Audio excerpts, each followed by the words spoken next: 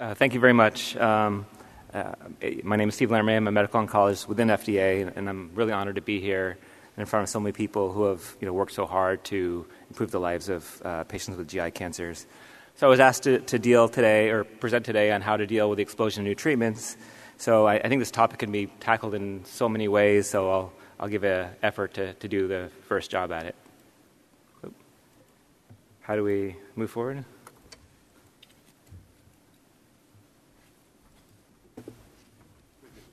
With this? Oh, okay. Okay. Thank you. So I thought I'd start out starting in 2011 for about a 6-year period. I was I was exclusively working with GI cancer drugs, and so I thought I'd list all the drugs that FDA approved, not including some of the vaccines, since 2011.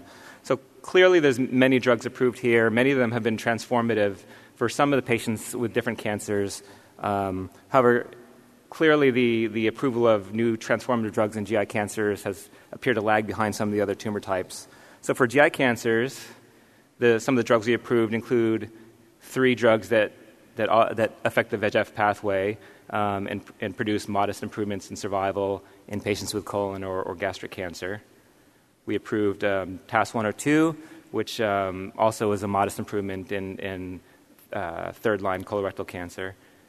And we approved lutetium-177 dotatate for neuroendocrine tumors, which has been used for years, decades in the Netherlands, and probably has a bigger effect for patients with neuroendocrine tumors. However, we're still trying to learn how to sequence it. Finally, I highlighted nivolumab and pembrolizumab, which have received accelerated approval for gastric cancer and hepatocellular cancer. But probably the biggest effect of these 2 drugs is in patients with MSI-high cancers, which we, for the pembrolizumab, received the tissue-agnostic approval. So why has it been tougher in GI oncology? Well, biology is most likely their main reason. So few of our patients with GI cancers have druggable targets. Many of the patients with GI cancers have a lower mutation burden compared to patients with melanoma or lung cancer. So immunotherapies may be harder to use for these patients. Is investment with companies different? I don't know. I don't have a sense of that.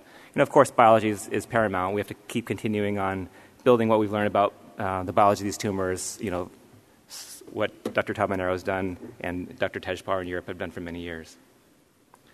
So despite what I've said in the previous slides, clearly progress has been made in different GI cancers. This lists some of the items that we've, as a community, have made progress on in the years in pancreatic and colorectal cancer. Just in this meeting, we've heard a positive trial in HCC, as well as Dr. Kanwa's positive trial in adjuvant, which is adjuvant pancreatic cancer, which will really make a big difference for patients. So in the red boxes, I just listed some of the applications and items which I've had the opportunity to work on while at the FDA. So regulatory progress. I thought I'd transition a little bit to how we've gone to this point as an FDA with some of these new drugs. When I started at the FDA, my review work really focused on cytokines and monoclonal antibodies regardless of indication. My first molecular entity that I worked on was ofatumumab for CLL. It was a very different agency back then. And what Dr. Pazder's really done, I think that the most important, there's so many things that have happened at the FDA in the last 10 years, breakthrough, et cetera. But what he's really done is made specific teams working on disease expert teams in the different fields like GI cancers, breast cancer, lung cancer. And I think that's really made more of an academic atmosphere at the FDA. We're writing a lot more. We're giving more talks. We're being interactive with the community, with ASCO, ACR, hopefully with ESMO.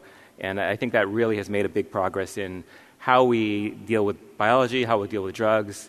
And coincident with that approach, we've seen a profound understanding of improvements in biology for different tumor types and some drugs which are transformative and really have helped some patients.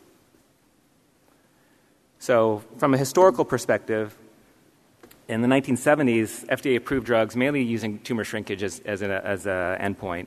So at that time, there were limited therapies available, and at the time, we granted regular approval for some of these therapies, mainly cytotoxic drugs. In the 1980s, a change in this interpretation occurred. So, we saw limited response rates for some of these cytotoxic drugs, and they were toxic, and often they did not translate into benefit. So it was really a shift at that time to overall survival as the primary endpoint for approval.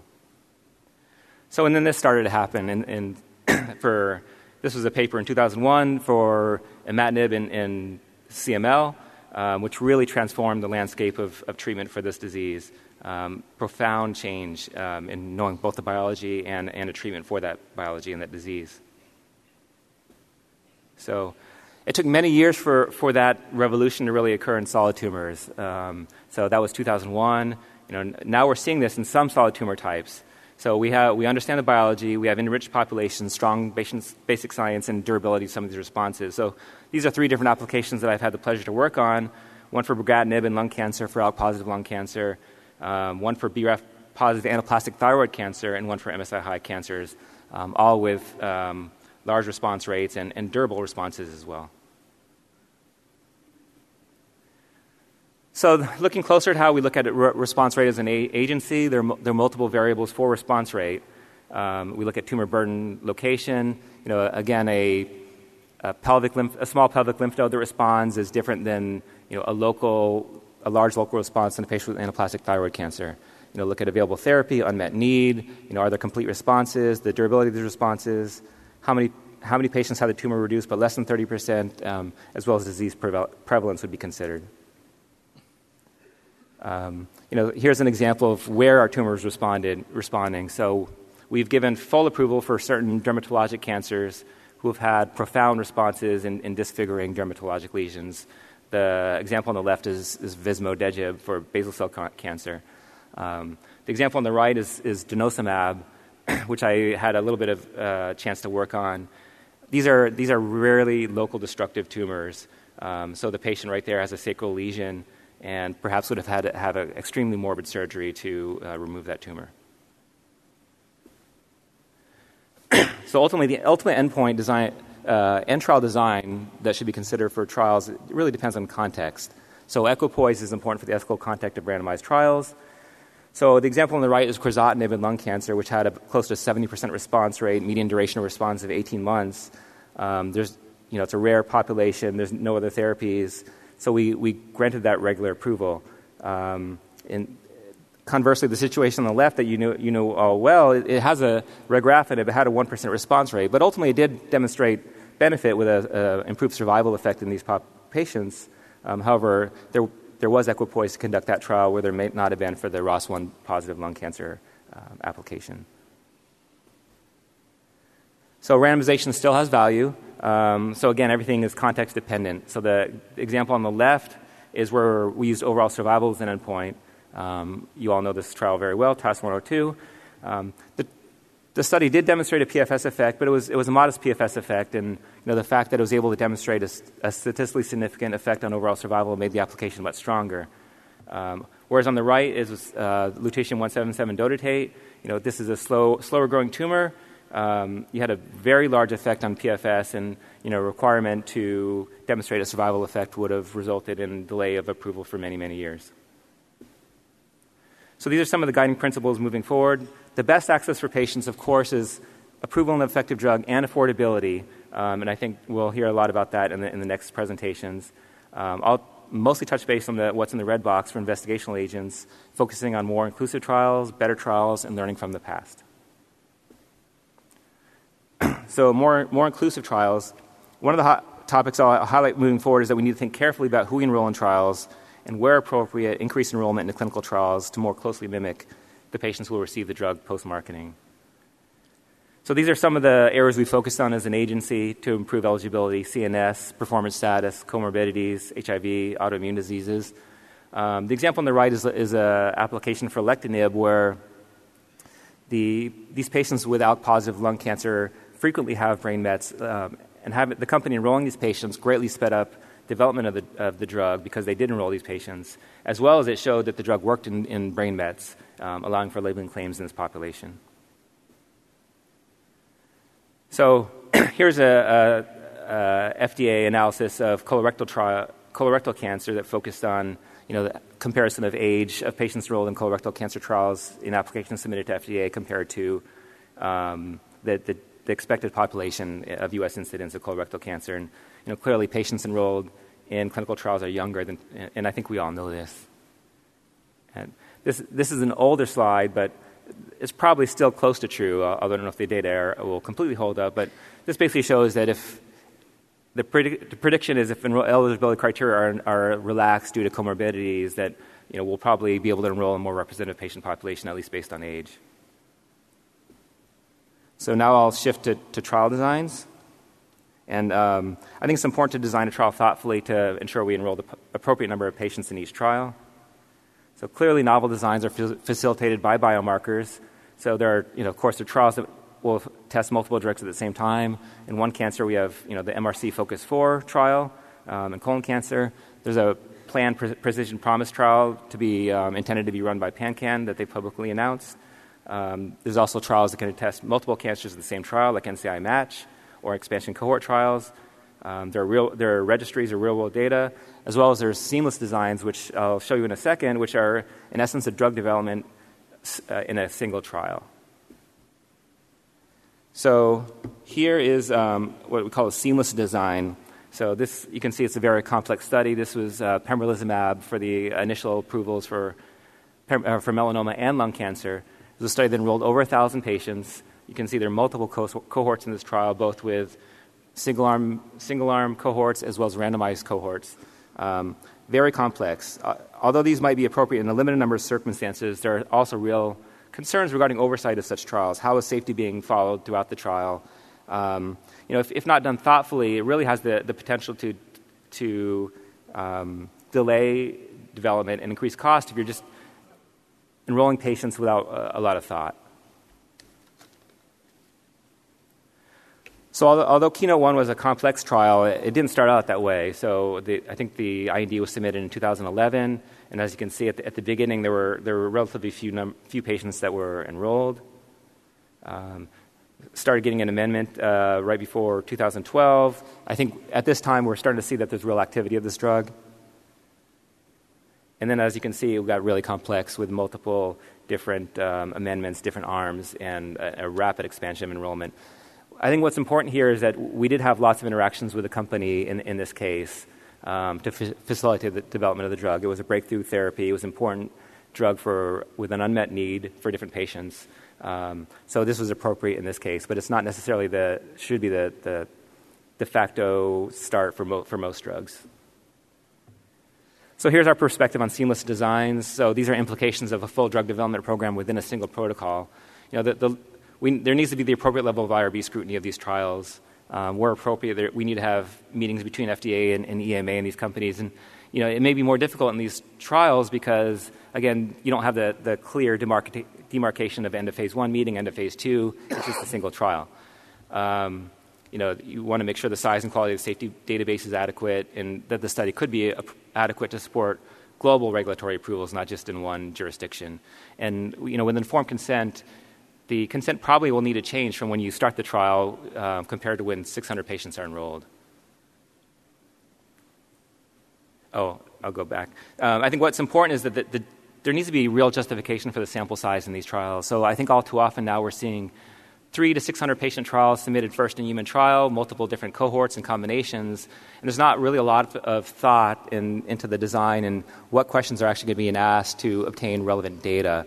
And if that's not the case, you're really we're not doing the right thing, both from drug development perspective and for the patients. Finally, I'm going to transition to learning from prior experience. So this is my tree of publicly reported trials in pancreatic cancer. Most of these were described in a paper by Jordan Berlin and the Pancreatic Cancer Action Network. So I'm going to click on. So all the drugs in the green boxes are drugs that, from what I could best tell, had single-arm data and they moved into phase 3. Most of these had very limited response rates or a limited response rate in combination with gemcitabine, and you couldn't isolate the effect of the drug in combination with gemcitabine. So it was minimal data that moved into phase 3. So rigosertinib was the same. However, it was stopped in early futility analysis, which was probably appropriate. There were 3 drugs that did have randomized phase 2 trials. The top one, CRS-207 GVAX, actually there's a breakthrough designation granted for that, and unfortunately for that one, it didn't pan out in the subsequent trial. Another one of these 2 drugs was moved into phase 3 based on a positive p-value in a subgroup analysis.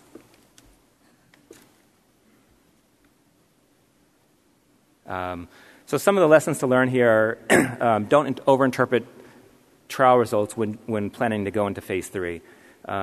This especially holds true for single-arm combination studies, and I've seen it over and over again. We have a response rate, but it's hard to interpret the effect compared to a single-center study where, seeing a patient at Sloan Kettering is different from, the patients that will be enrolled in a phase 3 trial. So same thing goes for single-arm PFS and survival. It's hard to interpret the data in these trials. And thinking about p-values. So again, a p-value of less than 0.05 is not statistically significant necessarily unless it's in the right context. So the picture, just to give a very loose example of this, the picture on the right is Hugo Lloris, the goalkeeper of France. More importantly for my son, he's a big Tottenham Hotspur fan. He's the goalie of the goalkeeper of that team. If I were to shoot a penalty kick on him, I'd have less than a 5% chance of scoring that goal. However, if most of my friends that I pre-specified try to take a shot at the same time, probably one of those balls would get in. It's not the perfect analogy, but it does apply mathematically that the more times you test, and we see this over and over presented in academic meetings, you'll see a p-value that's less than 0.05. Well, that just by chance, it's likely to occur if you test enough. So I think it's important lessons to learn is move on to the next drug earlier if a drug is not effective. You can expand if there's unprecedented drug effects. And really about enrollment, you have the power regarding enrollment. It's hard for us to stop a trial just for an efficacy reason. It's for regulators. It's really up to the academic community to say, to really think hard about whether you should participate in this trial if it doesn't appear that promising. So finally, I think this was a little bit what I was asked to talk about, the explosion of new cancer treatments, this being the future. At one point, there was one PD-1. I called it Sponsor A. Then they developed their CTLA-4. Actually, the CTLA-4s actually came first, but IDO inhibitor CD40s. Then you have Sponsor B with their PD-L1 or PD-1. Different companies, CTLA-4. Third company is chemo. Fourth company is cytokine. And obviously the combinations are endless. We have probably over 20 PD-1, PD-L1s, multiple different other immunotherapies that each company is developing in combination. And so we have a lot of drugs out there. It's hard for regulators to really have power to do anything about this. Dr. Pazder has suggested to companies maybe they can combine their PD-1s in a single trial, for example, like gastric cancer, but so far our industry hasn't been receptive to that idea.